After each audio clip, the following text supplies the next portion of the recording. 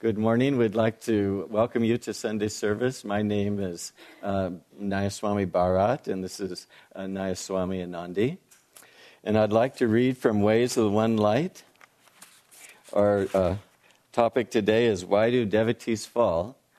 And stay tuned because next week will be on how do devotees rise? Truth is one and eternal. Realize oneness with it in your deathless self within. The following commentary is based on the teachings of Paramahansa Yogananda. An endlessly fascinating question is, why did Judas fall after receiving the extraordinary blessing of being accepted into the inner circle of Jesus Christ's disciples? For Judas was one of the 12 apostles, yet he betrayed Jesus and earned him for himself I had trouble with this word before. We have a substitute. The contempt of Christendom for all futurity for his sin. We find Judas reprimanding Jesus just days before that betrayal. Jesus, aware that his disciples would soon be facing, with his death, the supreme tragedy of their lives, allowed Mary to express her devotion by anointing his feet with costly ointment.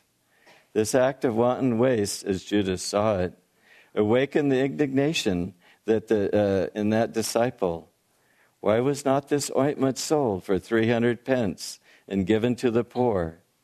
This, he said, not that he cared for the poor, but because he was a thief and kept the purse and bare what was put therein.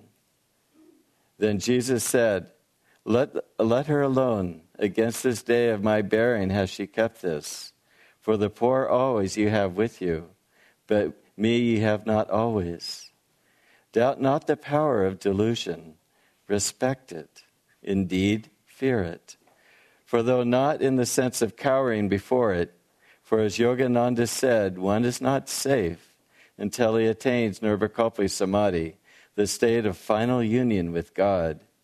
Judas, through attachment to money, opened his consciousness to the subtle influences, which may be called satanic, that drew his thoughts towards other related attitudes, the importance of worldly power, for instance, and of worldly influence. The Bhagavad Gita gives a graphic explanation of how easily the mind can be drawn downward once it begins to feed on strong attitudes. In the second chapter, Sri Krishna states, if one ponders on sense objects, there springs up attraction to them. From attraction grows desire. Desire, impatient for fulfillment, flames to anger.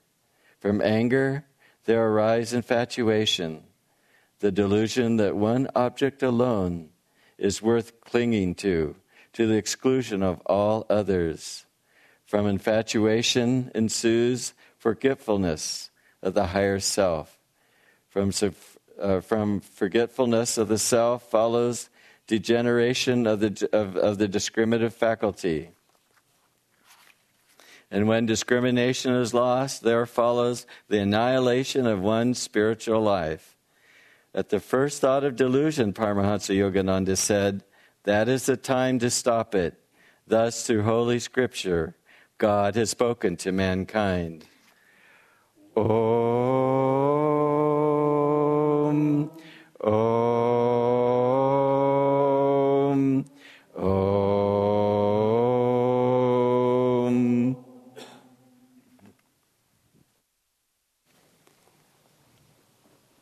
Well, welcome everyone. It's so nice to be here together today with all of you, especially our guests and visitors and those joining us on the internet as well. I'll begin by reading from Whispers from Eternity, a book of prayers and poems by Paramahansa Yogananda.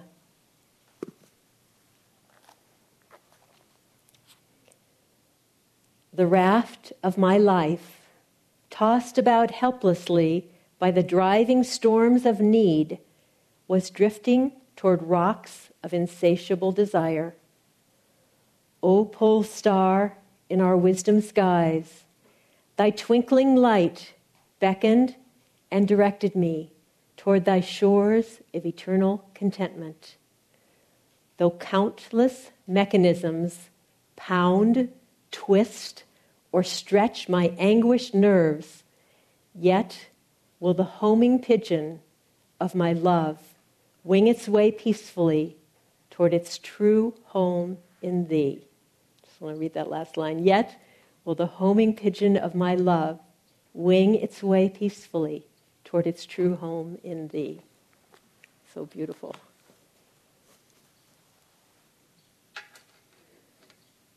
Well, as I often say, this is an extremely important reading today. The subject, why devotees fall, it's pretty universal.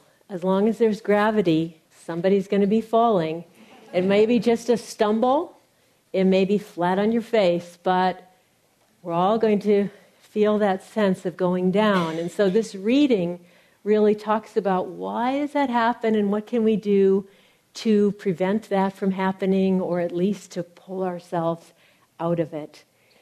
As the reading said, it's very interesting that in a way we sort of write Judas off, don't we? We just go, oh, he's evil. He falls into the category of Hitler and all the villains through history, and we don't really think about Judas. But the truth is, according to Yogananda, Judas was a prophet.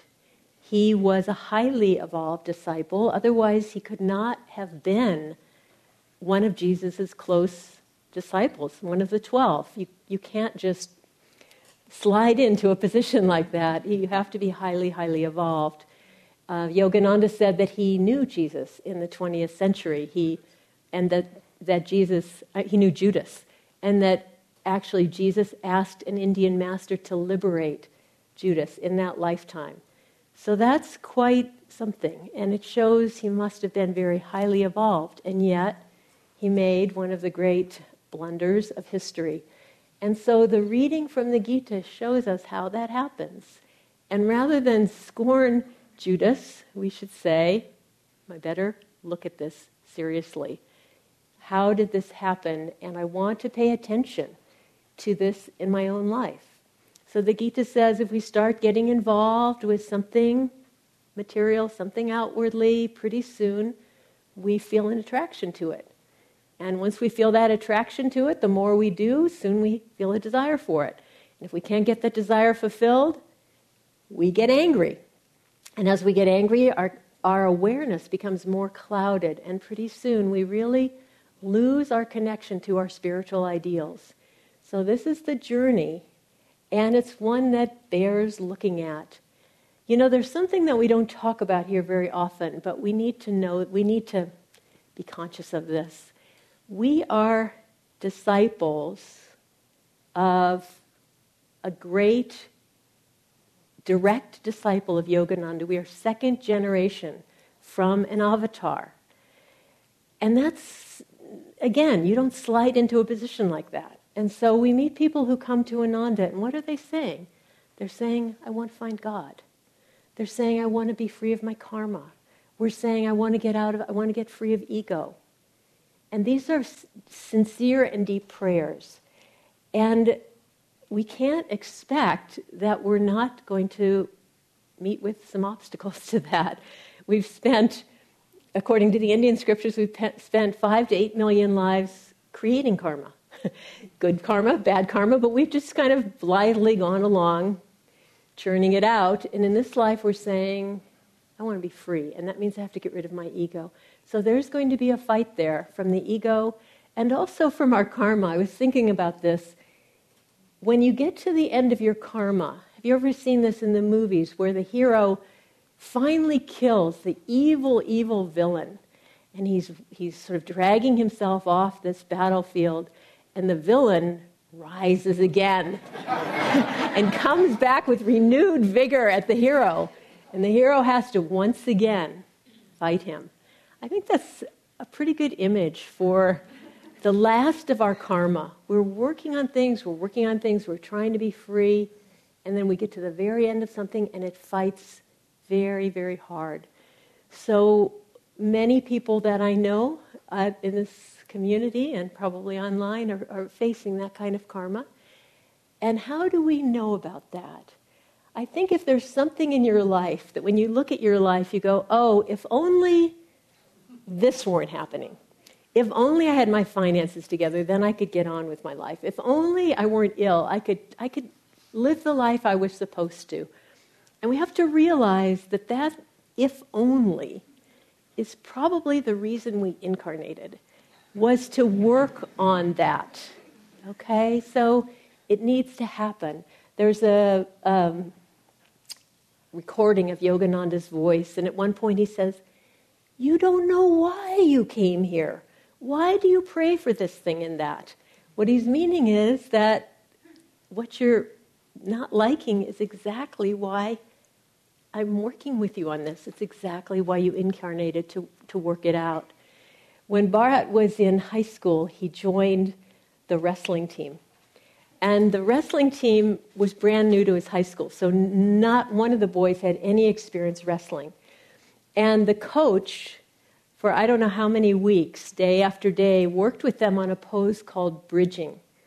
And bridging is a pose very like the yoga pose, the bridge pose, except that you come up on the top of your head. So you use your strength of your neck and your back to, when you're pinned by your opponent, you use your strength of your back and your neck to push him off so you can have another chance to try and beat him. Well, these young boys, they'd gone out for wrestling and they were so excited. They wanted to learn how to pin people. They wanted to learn all the fancy moves. And they kept working and working on this bridging pose. And to the point where they actually couldn't move their necks anymore. They had to turn, to look to the side, they had to turn like this. But of course, being brand new wrestlers, they were spending a lot of their games on their back. And so even though they thought they were more advanced moves, their coach knew, no, you've got to learn how to get off your back. That's the key element. And so what we think we need is not necessarily what we need, and what we have right in front of us is most likely exactly what we need. Swami Kriyananda said that in this lifetime we really come to learn one or two major lessons. That's it. I mean, there's so many things that happen in one lifetime, and yet underneath it, there's one or two major lessons that we have to learn. And I had a very inspiring experience. Just a few weeks ago, we had a holistic health program here, and I was coaching one of the guests. And she said in her first session that she wanted to work on three things, and one of them was regret. And I asked her more about regret. And she said that she looked at her life, she was, I think, 50, and she saw choices that she'd made, and because of those choices, she felt that her life hadn't turned out the way she wanted it to. Of course, the choices were now irreversible, so she was left with regret. Well, we talked about that for a while, and when I went home that night and meditated, clarity came. And I said to her the next day what I just told you, that Swami Kriyananda said that you really come to learn just one or two lessons in this life. I said, what do you think your lesson might be in this life? And she said, getting over regret. I said, yeah. And so we talked about the fact that she could have made the opposite choices in those many circumstances, gotten what she thought she wanted, and still have regret, because that was the lesson she came to learn. And so then we talked about some tools. Rather than seeing regret as this part of her life, she was able, and I just wrote her yesterday to see if she's still doing it. And she said, yes, she's still doing this. She's treating regret not as a fact, but rather as something she came to transmute in this lifetime. And so when it comes, she breathes joy into her heart, she refocuses her energy here, she practices her daily meditation, and she's going to overcome that in this lifetime. It's very thrilling. So we want to look at our lives and say, okay, I don't want this in my life, but it is there. And what is that about? What is that about? If we find ourselves getting into negativity right away, we should hear an alarm going off in our head. That alarm is the signal. I'm heading on the slippery slope here. If that negativity is about something happening in the world, if that negativity is the way people are treating you, if that negativity is internal, it's about something that you don't like about yourself, either way, it's still the beginning of that losing perspective and losing the direction of where we're trying to go. Swami in the reading talks about the satanic influence, and he describes the satanic influence other places is that Satan is that part of universal consciousness that is attracted to our lower nature, and that once we turn toward it, increases that part of our lower nature. And Master tells us that basically God sits on one shoulder, Satan sits on the other, and they just sit there. They can't do anything until we invite them, okay? God can't help us until we invite God. Satan can't help us until we invite him. So we're trying to pay attention to who we're inviting into our life and turn toward that. There's a very interesting excerpt from Yogananda's interpretation of the second coming of Christ. It's a parable. I'd never read this before. It's called the parable of the wheat and the weeds. And the parable is this. There was a farmer who had his farm workers plant wheat in the field. But while they slept, someone came in and planted weeds. And when everything started growing up, the farm workers came to their farmer and they said, "What happened? We only planted wheat." And he said, "Well, our enemy planted weeds." And they said, "Well, do you want us to go in and pull out the weeds right now?" And he said, "No, because if you pull the weeds out now, you're going to disturb the wheat. So let them both grow, and when they're both grown, we'll be able to pull out the weeds and burn them." Well, Master's interpretation of this is very powerful. He said basically that the wheat is the fruit of our meditative efforts, and the weeds are the subconscious tendencies that we've brought with us. And the farm workers are our self-control, our spiritual habits. And rather than have the farm workers, they asked the farmer, "Shall we go pull out those weeds?" He said, "No, because if you focus on the bad qualities, you might not put enough energy into the good qualities. So I want you to focus on your spiritual qualities. Strengthen your spiritual qualities, and when you get developed enough, you will have the strength to use the delusion-annihilating power of spirit to burn those bad habits." And that can happen even along the way. I suspect some of us have found it, and my friend with the regret is starting to use it. We develop our meditation, and sometimes we can just take those qualities and offer them into the light, and they're gone. So we want to keep our focus on where we're going, where that light is, and how we can use that light. God is performing surgery on us. We came to God, we said, I want to be free of my karma, I want to get rid of my ego. He said, okay, I need to open you up, I need to go in there, there's some obstacles, there's some blockages in there, we need to remove those blockages. Unfortunately, he is operating without anesthesia. And therefore it's extremely painful. And it happens very, very often that in the middle of that surgery, that's it. I'm done. I'm leaving now. You have your little hospital gown and you're climbing off the table. And it's not going to be pretty because he's not done yet. You're not sewed up. It's not complete. The operation is not over. So we have to stay there. We have to trust the process.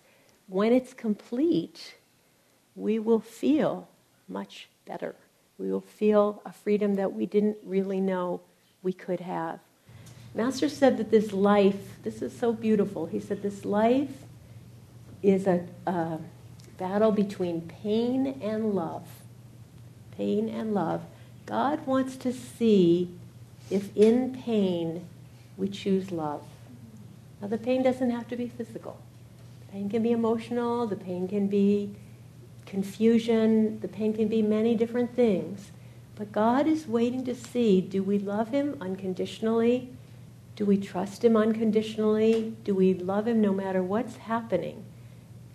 And when we do that, this is what he's looking for.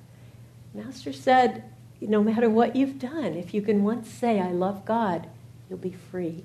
If we can say it from the very, very depths of our being, I love you no matter what you send to me, here I am, I'm yours. It doesn't mean that we can't, if we need a job, we can't pray for a job. It doesn't mean that we aren't trying to improve ourselves and better our lives, but it means that whatever is happening, we know it's coming from love, and we're in that love. There was a woman who came here as a guest. This was quite a few years ago. I just recently remembered it. She went through quite an unusual story. She was in a very, very bad car accident and had to have surgery over the course of 2 years. And during that time, with all that pain that she was in, she became addicted to morphine because she had to take morphine all the time for the pain. And so her doctor said to her, okay, we're going to take you off of morphine and put you on this drug that's less addictive than morphine. And she said, no. She's a very strong woman. She said, that doesn't make any sense. Why should I go from one addiction to another addiction? So what she said, she went to her husband and she said, no matter what I say to you in the next 3 days, do not give me any drugs. And so she just went off morphine. And she said that the pain was unbelievable. She said every cell in her body was screaming for morphine. She was in so much pain, and she was begging her husband, and she was, forget what I said, I've changed my mind, the whole thing.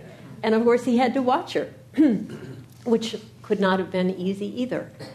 But at the end of 3 days, she was on the other side of it. She was off of that drug. And so we have something similar going on in our lives. We have our own little addictions. They may be to things that are,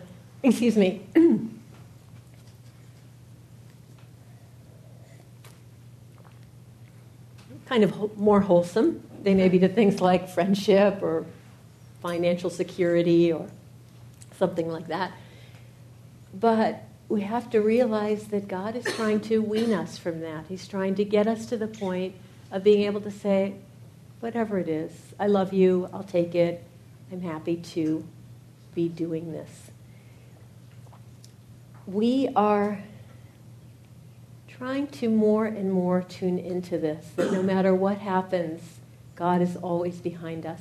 There was a very beautiful article in the last Clarity newsletter written by a lady from our Rhode Island center called Kyle, who's been a devotee of Master for many years. And I won't tell you the whole story. I urge you to look in Clarity magazine. If you don't have it, you can Google it and find it. But she was invited to go visit a visiting saint had come to the Rhode Island area, and she and some Ananda people went to see him. And she wanted to be sure that she wasn't going against her loyalty to her guru, and so she prayed strongly to Master that he used this situation and so forth. And so they went to this saint, and he knew who they were. And so he began to talk to them about loyalty to the guru and about how much Yogananda was taking care of them in every part of their life. And he said, there will be challenges that come into your life, and your guru will protect you. And he looked at Kyle, and he said, he'll even protect your little dog. Well, she adores her little dog. I mean, obviously she hadn't talked to the saint about the fact that she had a dog, but he knew. And so then what happened is many, many months went by. The whole event was forgotten in her mind. And I won't tell you the whole story, but basically her little 15-pound dog was attacked by a 90-pound dog. And this dog really went after him and inflicted mortal wounds on this little dog. And then meanwhile, she actually ran out and with sort of superhuman courage was fighting this dog and pulling him off her dog. And very, very long story in a very short time. They both ended up in the hospital, she and her dog. And she was feeling quite shaken. And she said even her faith was shaken because the whole experience was so violent. And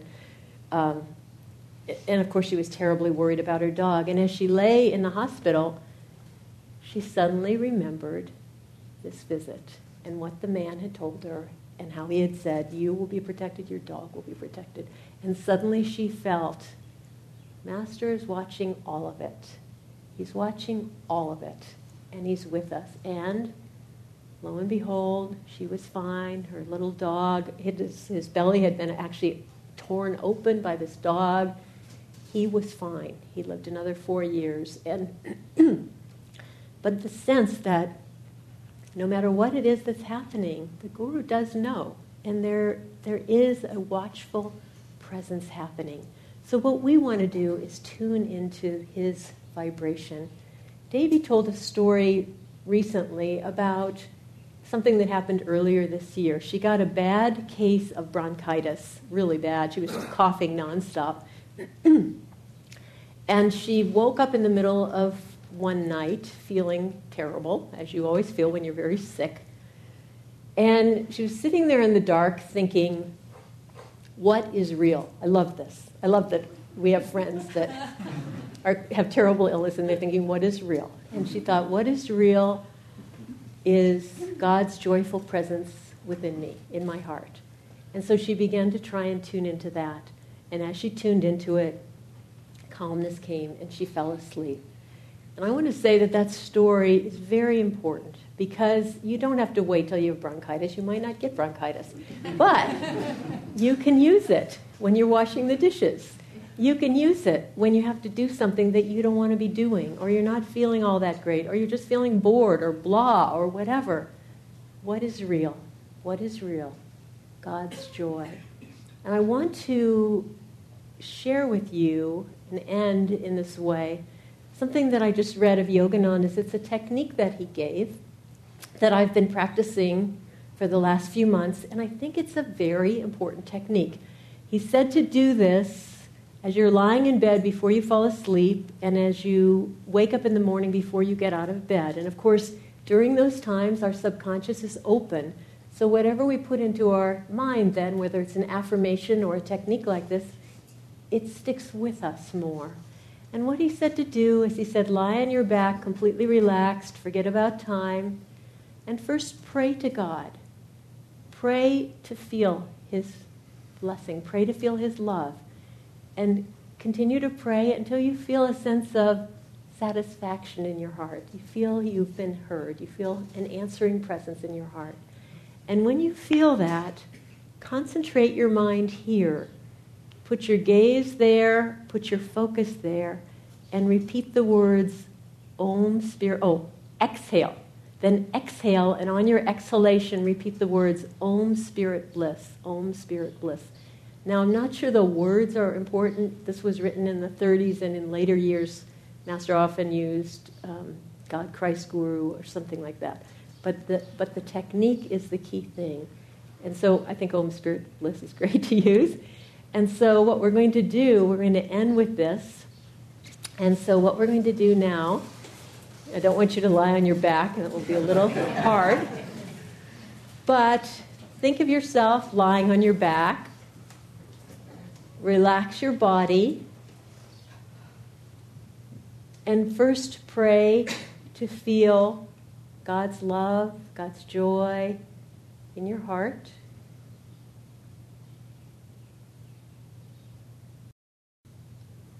And now then inhale and exhale completely, and while your breath is out, repeat many times as you can, Om silently, Om Spirit Bliss. You're focusing at the spiritual eye. So while you're focusing there, send those words, Om Spirit Bliss, Om Spirit Bliss, Om Spirit Bliss, as many times as you can to the point between the eyebrows. And then breathe when you need to. You might need a couple of breaths to then do it again. And you repeat this as often as you can. He said up to 24 times. So as you do it, you find you're able to stay longer with that exhalation. We'll do it one more time. People still have their eyes closed. So inhale and then exhale. Concentrating a spiritual eye. Om Spirit Bliss. Om Spirit Bliss.